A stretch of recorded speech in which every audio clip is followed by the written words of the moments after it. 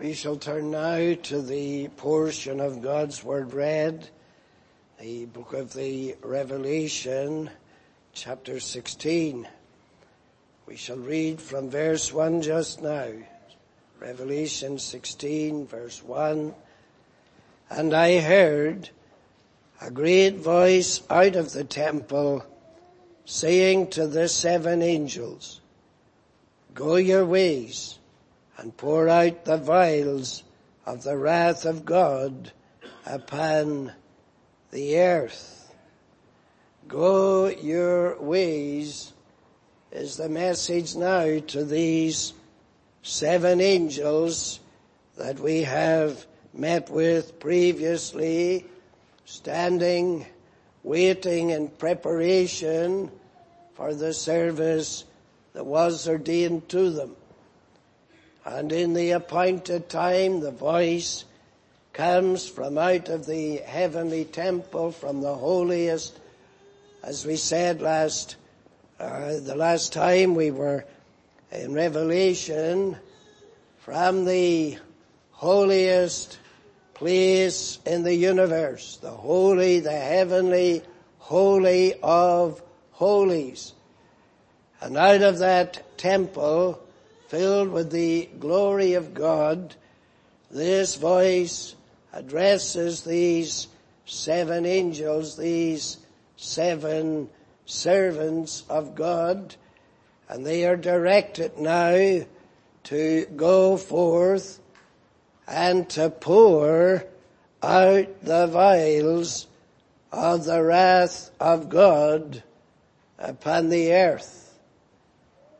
No human intellect can possibly grasp or comprehend the fullness of the extent of divine wrath. We're talking here of something that can only be understood in reality as it is experienced.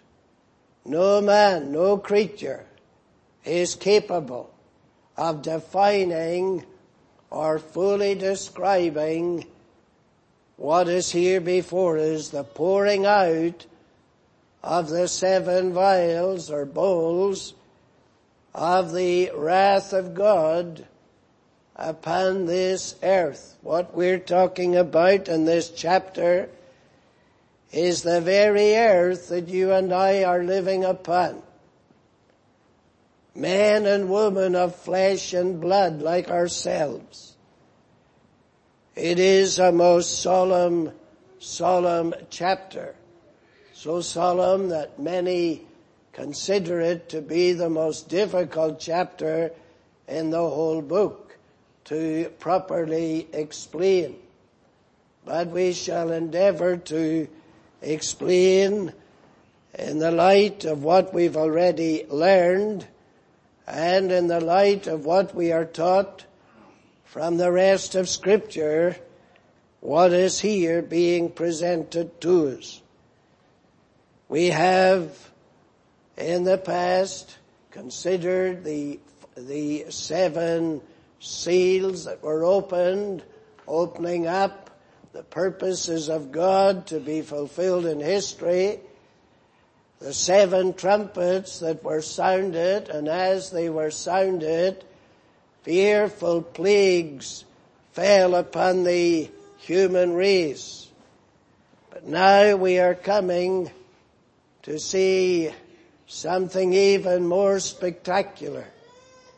The pouring out of 7 vials of wrath that have been prepared by God, but have been prepared in a peculiar way.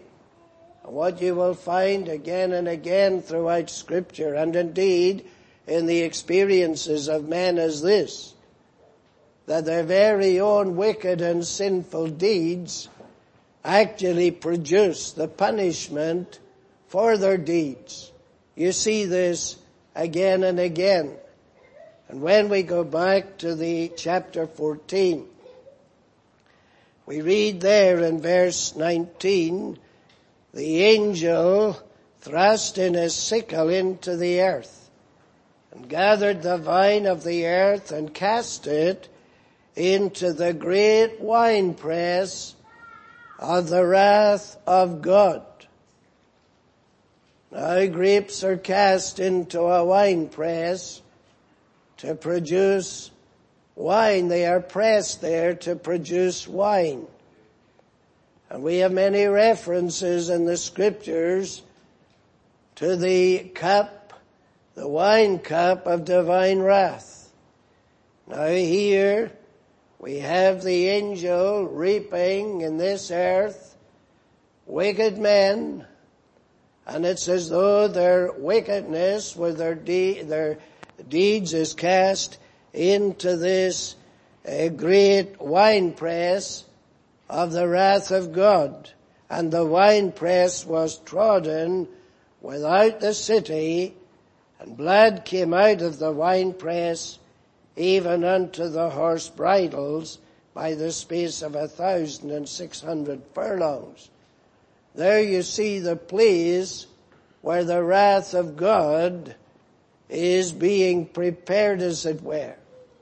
It is being prepared in this winepress, and the grapes of divine wrath are being trodden, but they are being trodden outside the city, the very place where the Savior was crucified, where he received willingly the wrath of God against the sins of his people. There you see the opening of the divine winepress of God against sin, but here it falls on the head of his own beloved Son, the sin bearer. But of course we have to understand that there are many, and they reject Christ.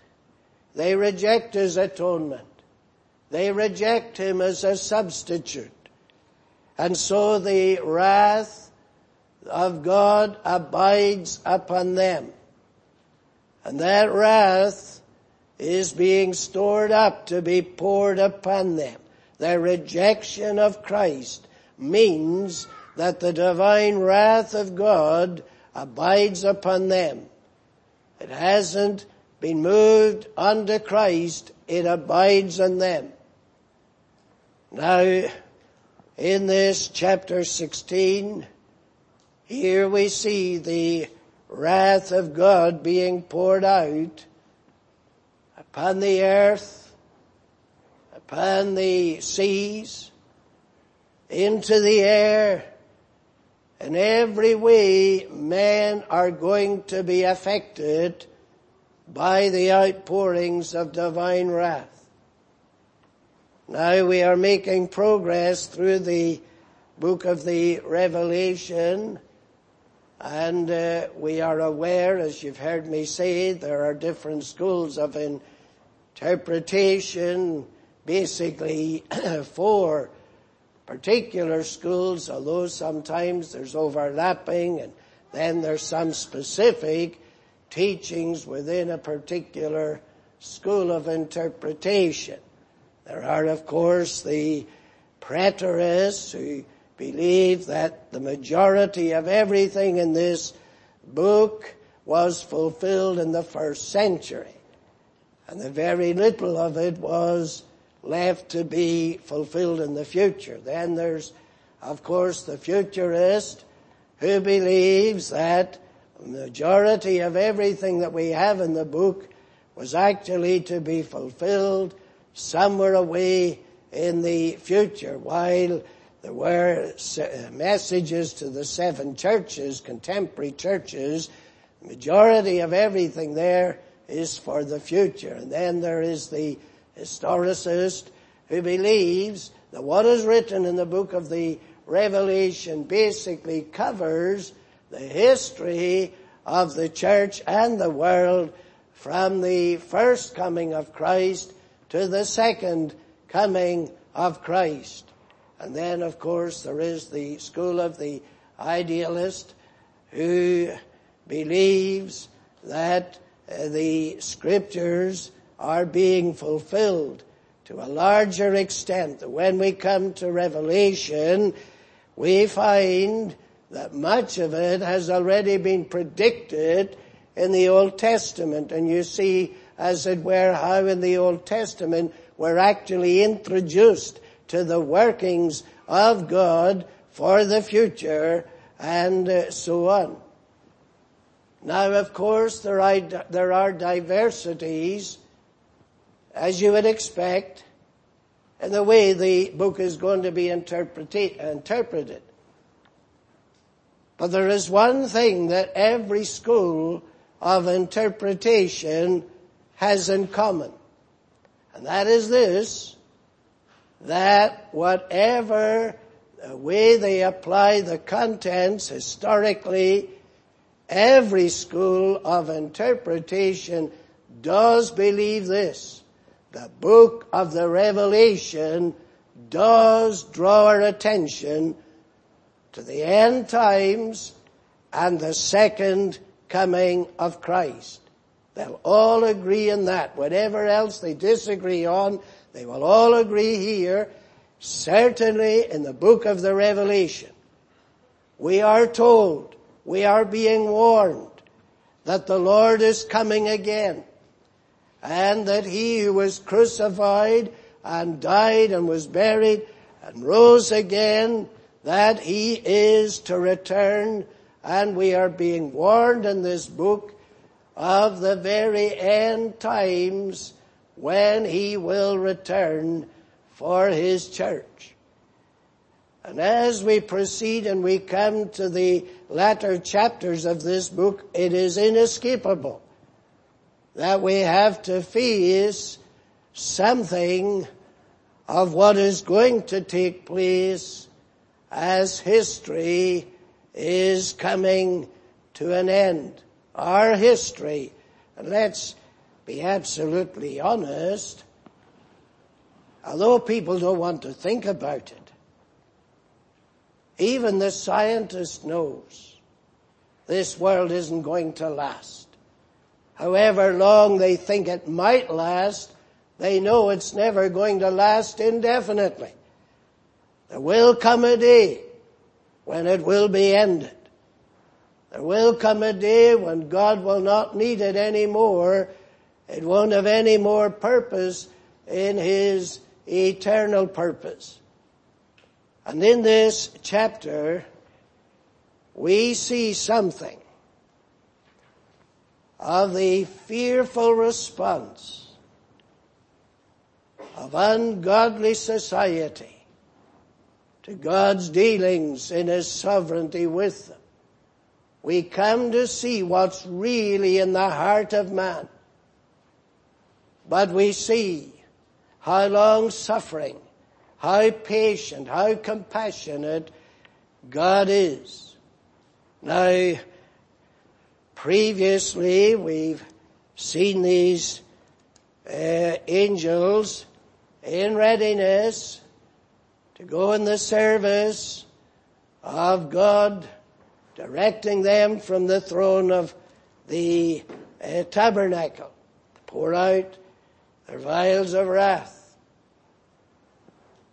But you see, before God does this, because he is long-suffering, and because it is not his will that any should perish, but that all should repent and turn to him, he sends forth 7 trumpets of warning.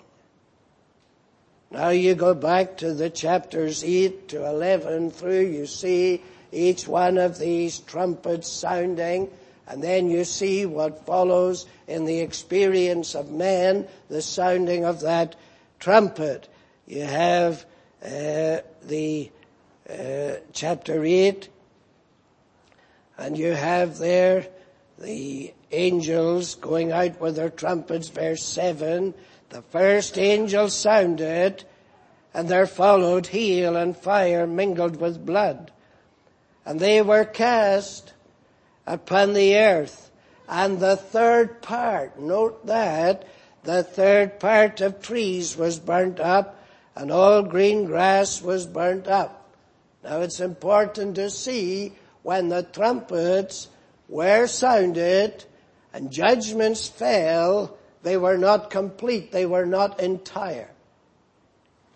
You read down through that chapter, because we've mentioned it previously, repeatedly, a third part, a third part, a third part. There was a limitation. God put a limitation upon the particular judgments to be experienced by men. When we come now to chapter 16, it isn't a third anymore. It's somewhat very different. But the trumpets, you see, were warning. You go back in the Old Testament to the book of Exodus, chapter 19, and you'll see there God directing Moses to make trumpets, and they were made for a divinely appointed purpose. You find in chapter 19 of Exodus, verse 16, it came to pass on the third day in the morning that there were thunders and lightnings and a thick cloud upon the mount, and the voice of the trumpet exceeding loud, so that all the people that was in the camp trembled. And Moses brought forth the people out of the camp to meet with God. You see, this trumpet was blown to assemble the people to meet with God.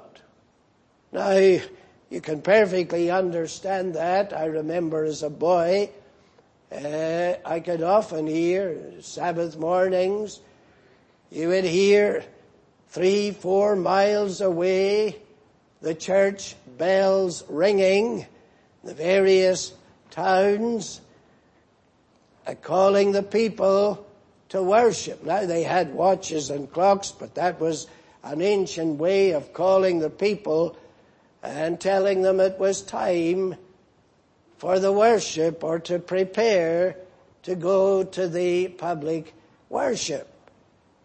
And it is perfectly understandable when God will have all the assembly of Israel to come before him, that a trumpet sounds to tell them, inform them, it is time now for you to assemble to meet with God. And this is what happens, and we're told that they came before God, verse 18, Mount Sinai was altogether in a smoke, because the Lord descended upon it in a fire, and the smoke thereof ascended as the smoke of a furnace, and the whole mount quaked greatly. And when the voice of the trumpet sounded long, and waxed louder and louder, Moses spake, and God answered him by a voice, and so on. Now here are the children of Israel, and they are becoming aware in their lives of the importance of the sounding of the trumpet. It had to do with God. They weren't hearing the sound of the trumpet, calling them to engage in their own activities day by day, interfering with their routine. No, they understood that trumpet means God is present. That trumpet tells us, informs us of the mighty, fearful presence of God. The people trembled. They understood it as a solemn thing to appear in the presence of Jehovah God. Now again, there are different references to the trumpets and the use of them, but if you go with me over to Numbers chapter 10, you will see there God telling Moses what these trumpets are to be made of and what they are to be used for. The Lord spake, verse 1 of Numbers 10, unto Moses, saying, Make thee 2 trumpets of silver. Of a whole piece shalt thou make them, that thou mayest use them for the calling of the assembly and for the journeying of the camps. So these trumpets would make different sounds, and the children of Israel would be able to discern what that sound means, what that particular sound is directing us to do. And we're told, verse 3, when they shall blow with them, all the assembly shall assemble themselves to the door of the tabernacle of the congregation. And if they blow but with 1 trumpet, then the princes which are heads of the thousands of Israel shall gather themselves unto thee. Verse 5, when ye blow an alarm, then the camps that lie in the east parts shall go forward. Go down to verse 9, and if ye go to war in your land against the enemy that oppresseth you, then ye shall blow an alarm with the trumpets, and ye shall be remembered before the Lord your God, and ye shall be saved from your enemies. Now you see the importance of what is stated there. The trumpets blown in the camp of Israel at different times had a very great significance. On the part of the Israelites, it had a significance. But also in the part of God, it had a great significance. When the children of Israel hear it, it's calling them to assemble either before God, or to assemble to move camp, or to assemble to go out to war. It was conveying a message to them. But in addition, God says, while you're assembling, while you're responding to the sound of the trumpet, I will also respond to it. And when ye shall blow an alarm with the trumpets, and ye shall be remembered before the Lord. I have appointed that trumpet. When you hear it, you will know whatever the power and the strength of the enemy that you're going out against, I will remember you. That trumpet will sound in my ears as it sounds in yours. So you see the trumpet, remember who John is. He's the last of the apostles. He's familiar with the scriptures of the Old Testament, with the law and the testimony. And he knows in his own mind the significance of God's trumpets. We're not talking here about the trumpets of the Greeks or the trumpets of the Romans.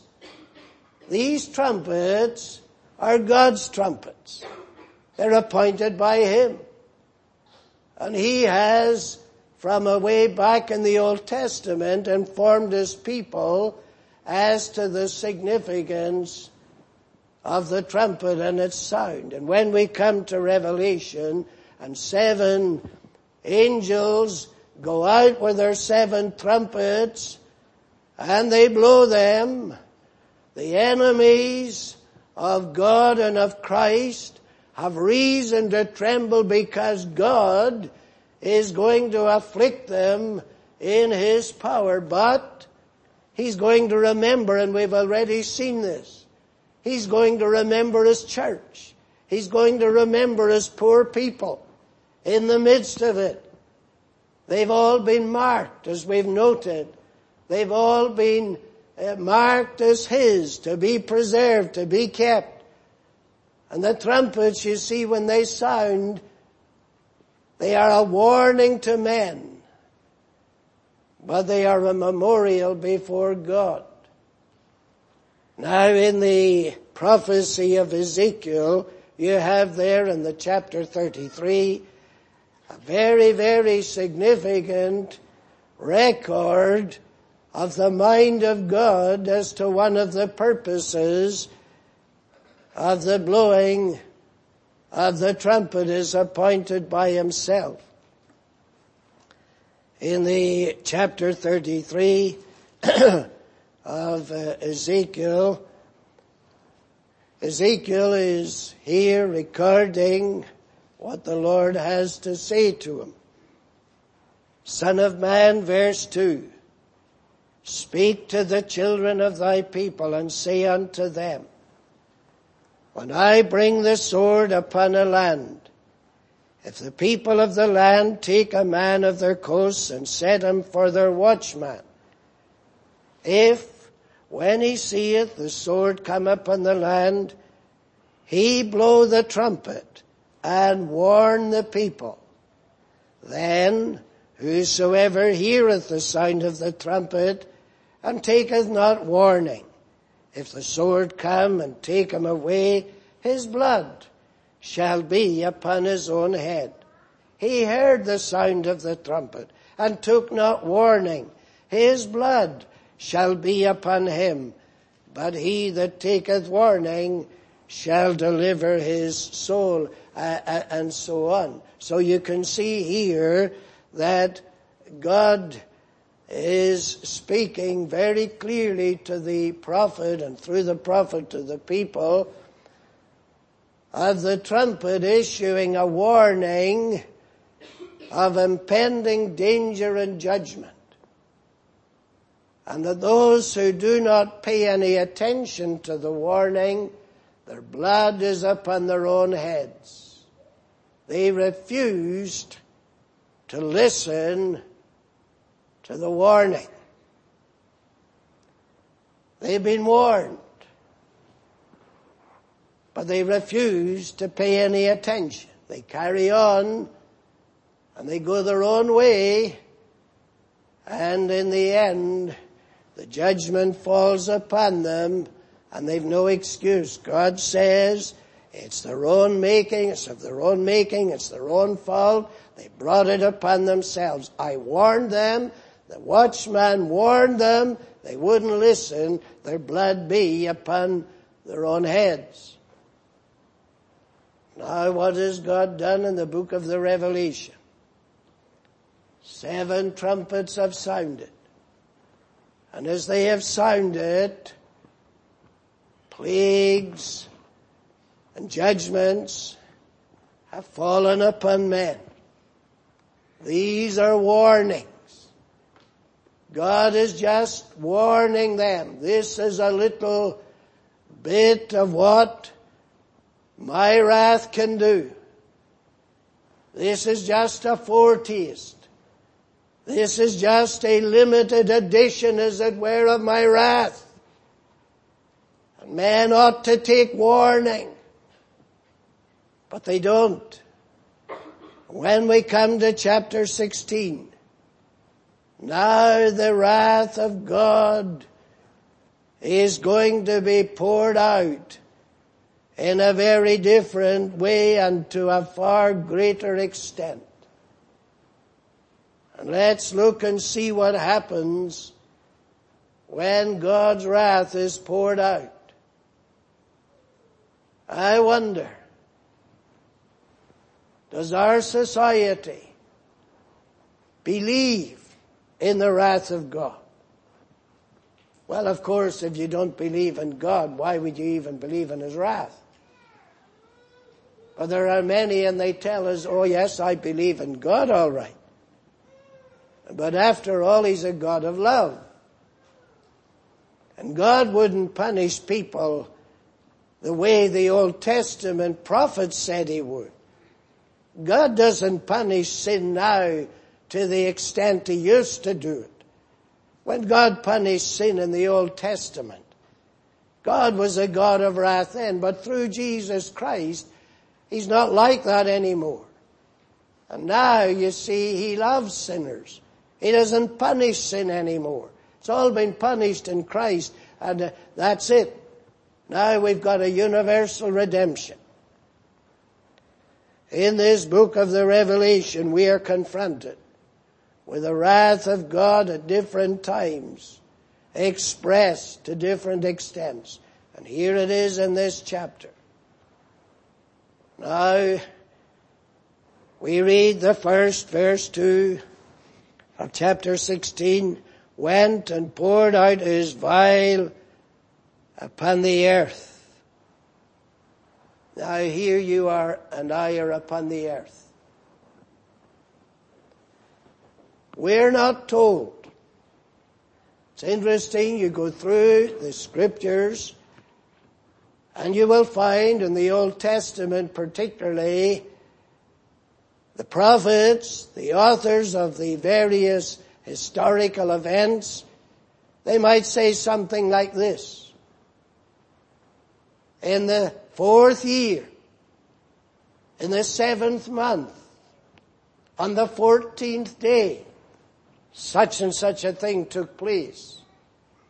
And you will see phrases like that again and again, and the prophets expressing so that you have these points in time where we can figure out when certain events took place. And you might read, it came to pass on such and such a year, and such a month, and such a day, the Lord spoke, or the Lord moved, or this event took place, or that. So you have these reference points that you can work out when something happened or when something is likely to happen. Daniel in Babylon, he was able to read the writings of Jeremiah, and from the writings of Jeremiah he could see our captivity in Babylon is coming gradually to an end. 70 years are being accomplished.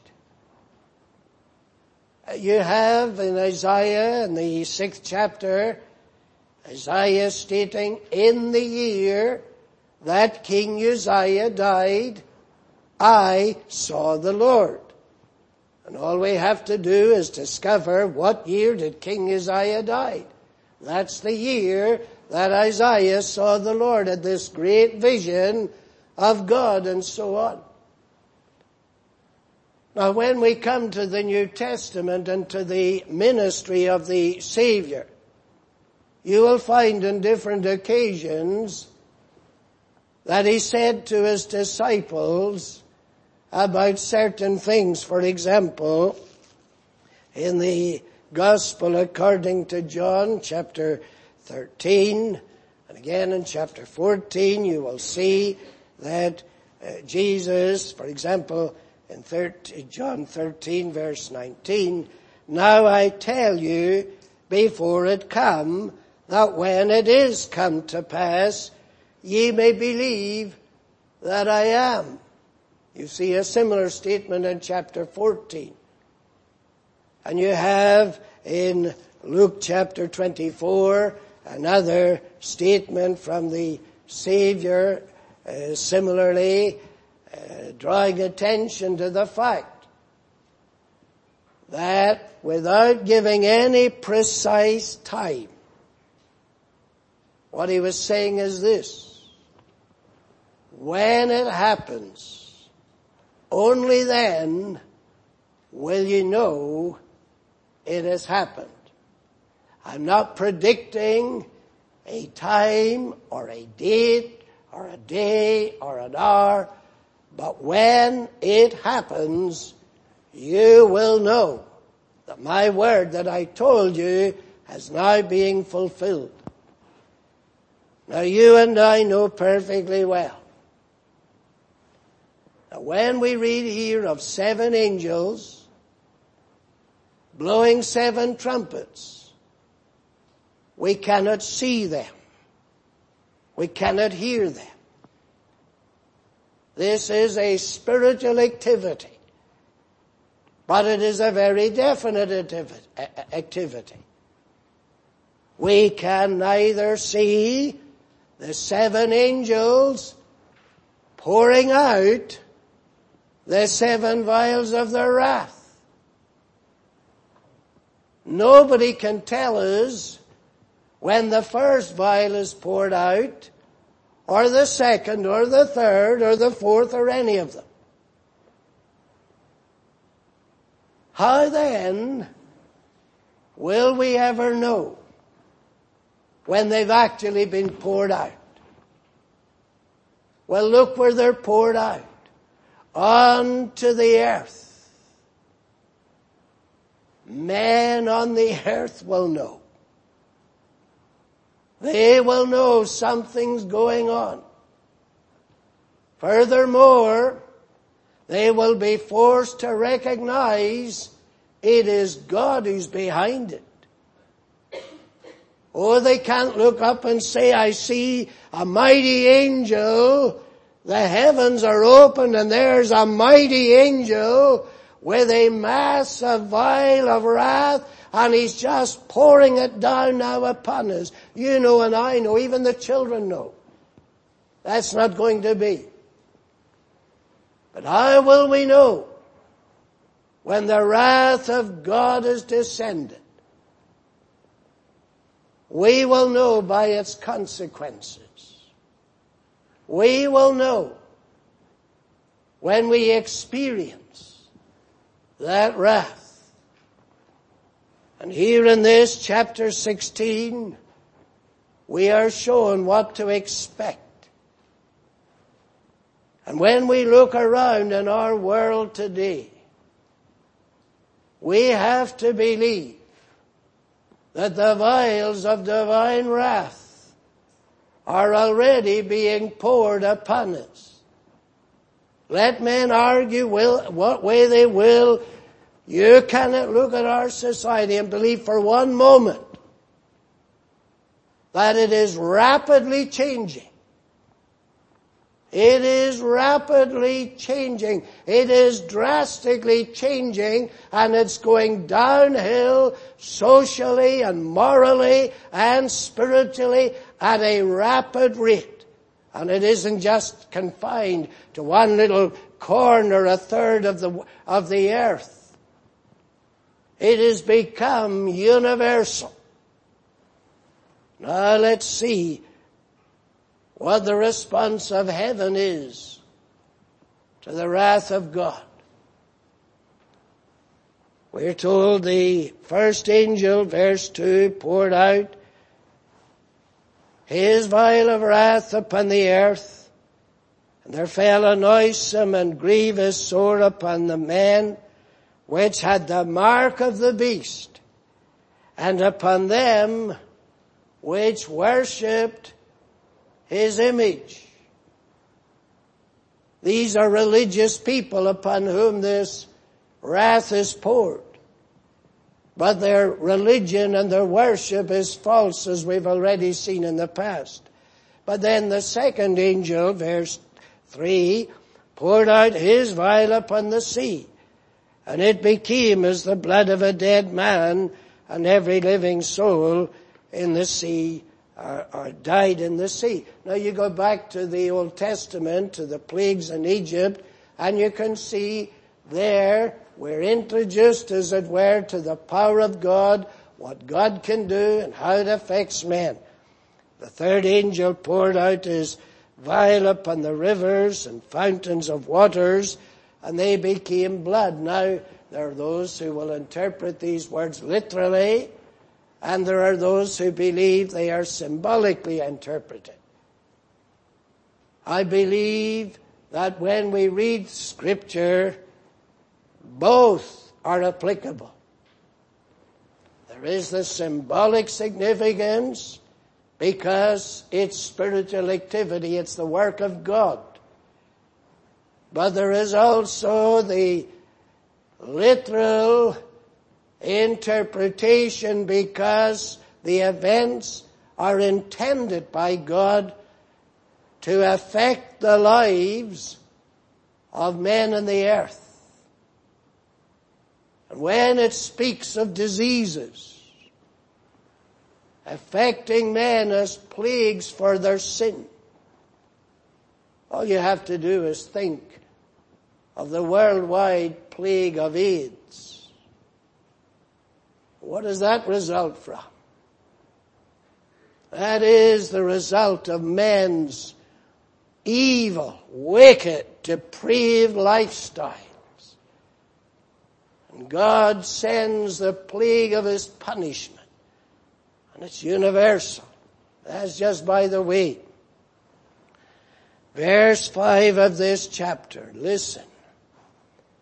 How different it is to a lot of the so-called theology of the liberals and the modernists today. Even sadly some wishy-washy evangelicals. Verse 5. I heard the angel of the waters. Now the Jews, of course, they believed that there were numerous angels that had particular guardianships over certain aspects of creation. And here you have the reference to the angel of the waters, overlooking and overseeing the waters and so on. What does he say when the third angel pours out the vial of his wrath? Does he raise his hands to object? Do we have a confrontation between the angel with the vial, the third vial, and the angel of the waters? Do we find there in confrontation?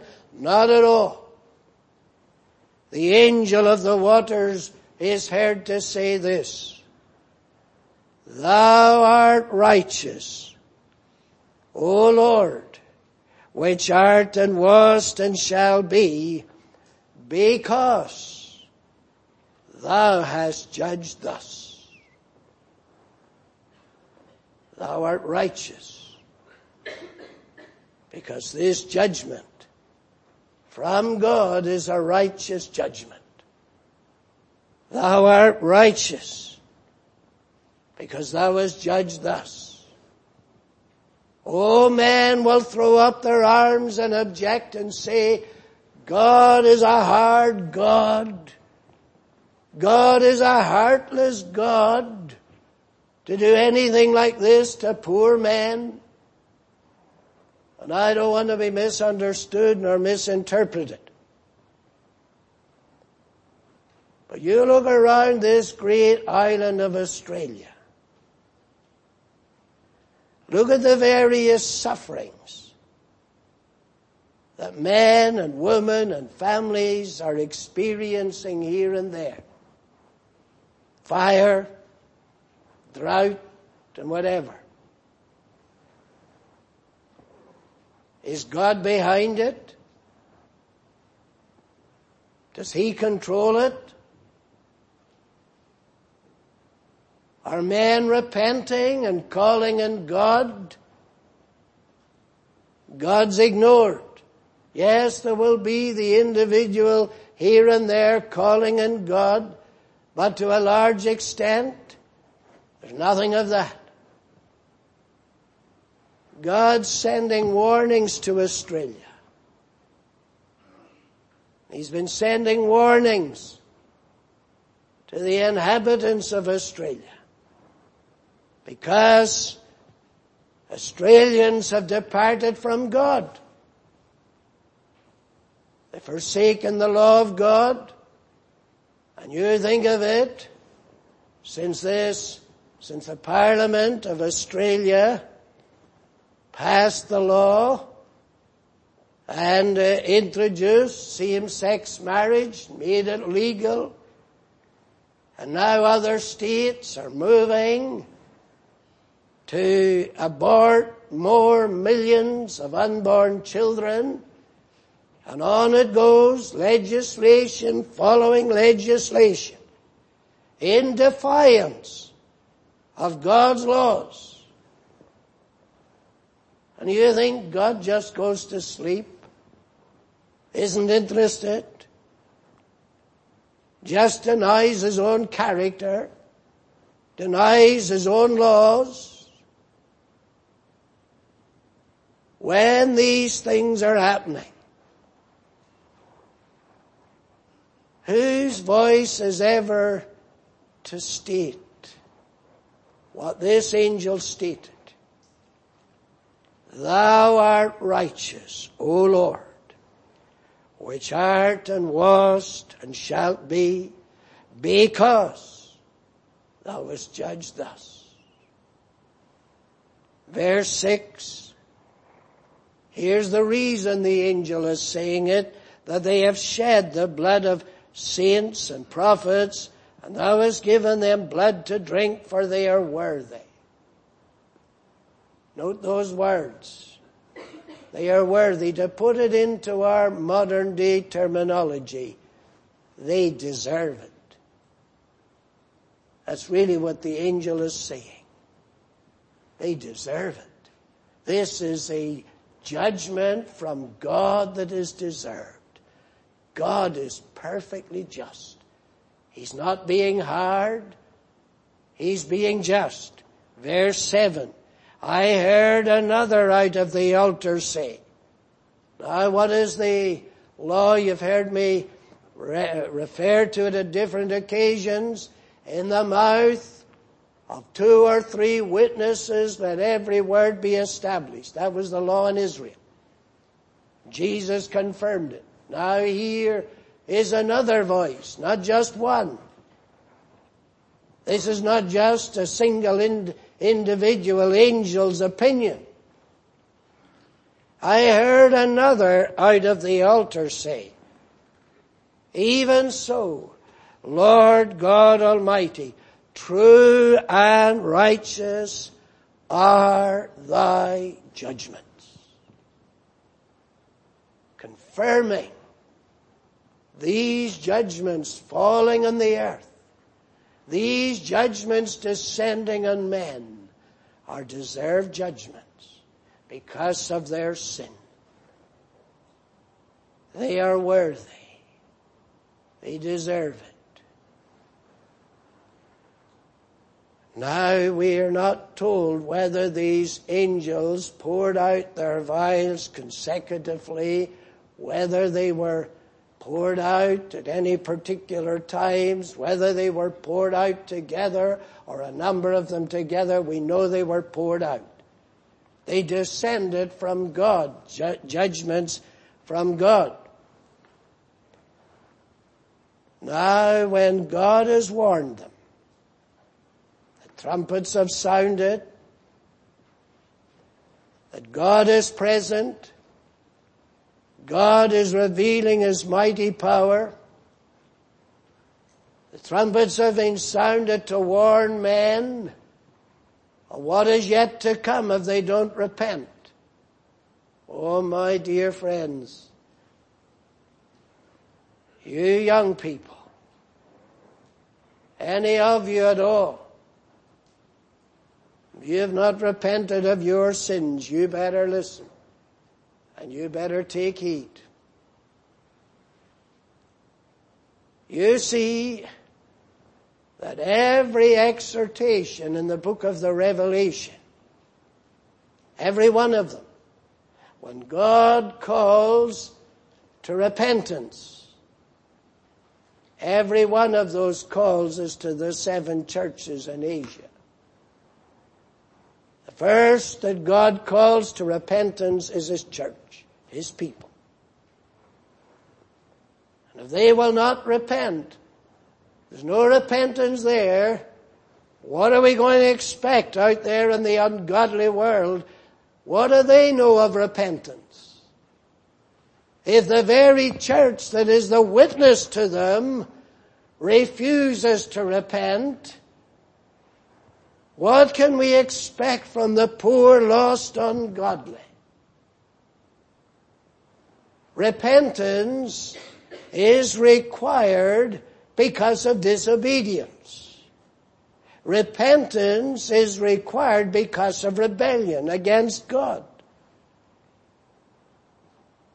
Now, what did God do? Back in the early chapters of Revelation, in the chapter 2, you have one incident where this woman Jezebel was teaching in the church in Thyatira.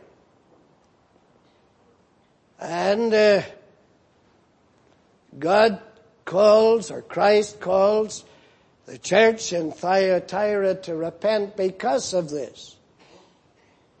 But he also gave her time to repent. I gave her space to repent.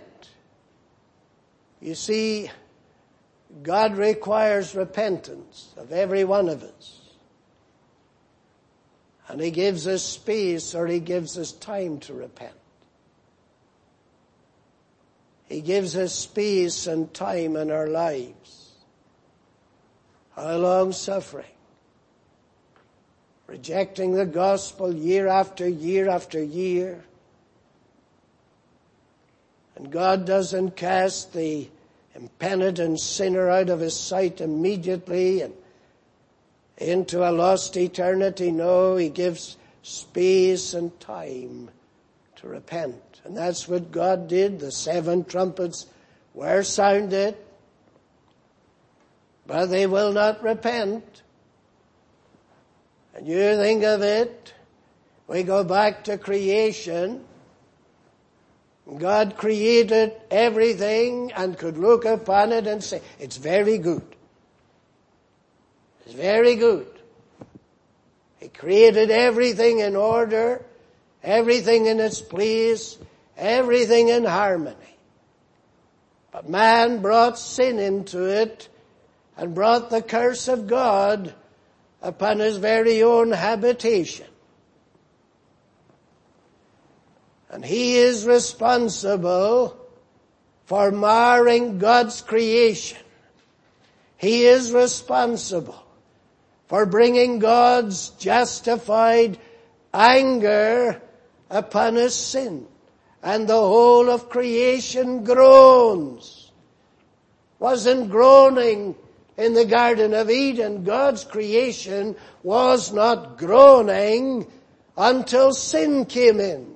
And now the whole of creation groans because of sin. Who hears the groans? It is God the Creator.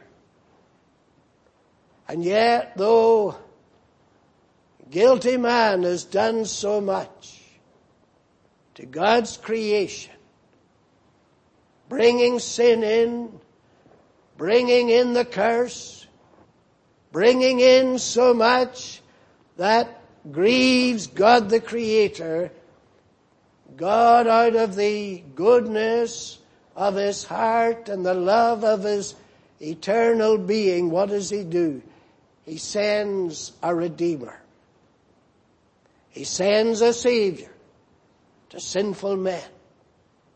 He doesn't cast them out of his sight forever.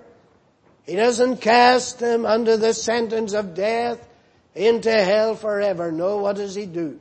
He takes his own beloved Son out of his very own bosom, loved him from all eternity with a love that is incomprehensible to us. But he so loved the world that he gave that Son. And he came. What did he come to do? To seek and to save sinners. That's what he came to do. And what did they do when he came? They crucified him. They rejected him. When man has sinned against God, and then instead of destroying him and consuming him, he sends him a Savior. He sends him a Redeemer. His own beloved Son, and he looked upon him. This is my beloved Son, This is him in whom I'm well pleased. Hear ye him. No, we will not hear him. We reject him. Take him away. Crucify him. And the God of love and mercy and grace, before the Son of God left this world, he commissioned his apostles. Go into the whole world and tell them about the Savior. Carry the gospel everywhere, to every race, to every society, to every land. And the gospel is gone, calling sinners to a Savior everywhere. What have they done? What do they deserve? Could God be more patient? Could he offer to sinners a better offer? Could he demonstrate his love to any greater extent? He's done everything to make it known to men his willingness to save them, and yet they reject him, and they despise him, and they trample the blood of his Son under their feet. Little wonder then the angels witness and say, true and righteous are thy judgments. And God's true and righteous judgments. If the trumpets have been sounding, we've been getting the warnings. And I think when we look around, we must feel God's trumpets must have sounded. He's been giving warnings to this land, to this nation, to the nations of the earth. And because the warnings are rejected, and men go on, we're still going to defy God. We're still going to legislate in defiance of God. We're still going to break his commandments. We are going to live immoral lives. And we're going to legislate immorality in every conceivable way we can do it.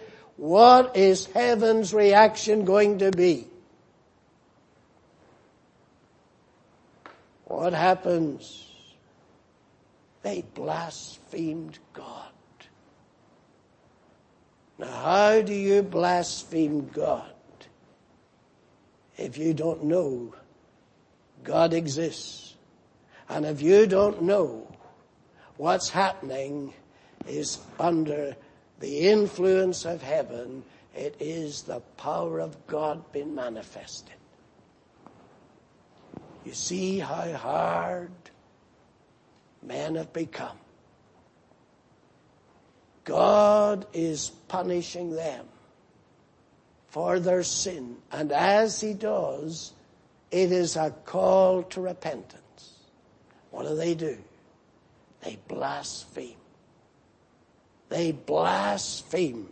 And you can see it's the spirit of blasphemy that is written across the beast and the dragon, the false prophet, the woman in chapter 17. Names of blasphemy everywhere. Now, my dear friends, what kind of a society do you imagine you would be living in? What would you think it would sound like? What do you imagine would be the atmosphere for a Christian? When men have reached that point where they are so utterly defiant of God and of heaven that they blaspheme him. They curse him and they blaspheme him when he's sending judgments that ought to call them to repentance. Now notice, and with this we close, in chapter 13, the beast that rises up out of the sea, and we're not going back to the connection between the beast just now, upon his heads the name of blasphemy. It's as though this is blasphemy incarnate. blasphemy incarnate. And verse 6, he opened his mouth in blasphemy against God. There's no fear of God left. Against God, to blaspheme his name and his tabernacle and them that dwell in heaven. Everything connected with God causes him to curse and blaspheme. There is such a hatred of God and everything to do with God. Now you look at the trends in our society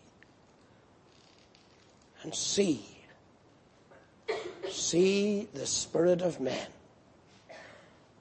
This very spirit of blasphemy is in every corner of the globe, in every sphere of society. And we are seeing a hardening against God and against his cause. And heaven, as you and I meet here now, heaven is provoked. And God's arm is not shortened. It can save, but it can smite. And this is one of the most solemn chapters in the whole of Scripture. Puny creatures of Adam's race, blaspheming God. What will hell be like? What will a lost eternity be like? A hell of eternal blasphemy as men curse God because of their sin. May God solemnize us and bless his truth. Let us pray. Most holy and eternal God, we thank thee we have thy word, however solemn it may be. We are not dealing with men, we are dealing with God. And thou art making it known to us not only what thou art capable of doing, but thou art making known to us what thou wilt do. And may we humble ourselves as thou art giving us time to repent and space to repent. May we seize the opportunity and flee to thyself for divine mercy. Enable us to flee to Christ, the only hope for a sinner. Bless thy truth, pardon us, and accept us for the Redeemer's sake. Amen.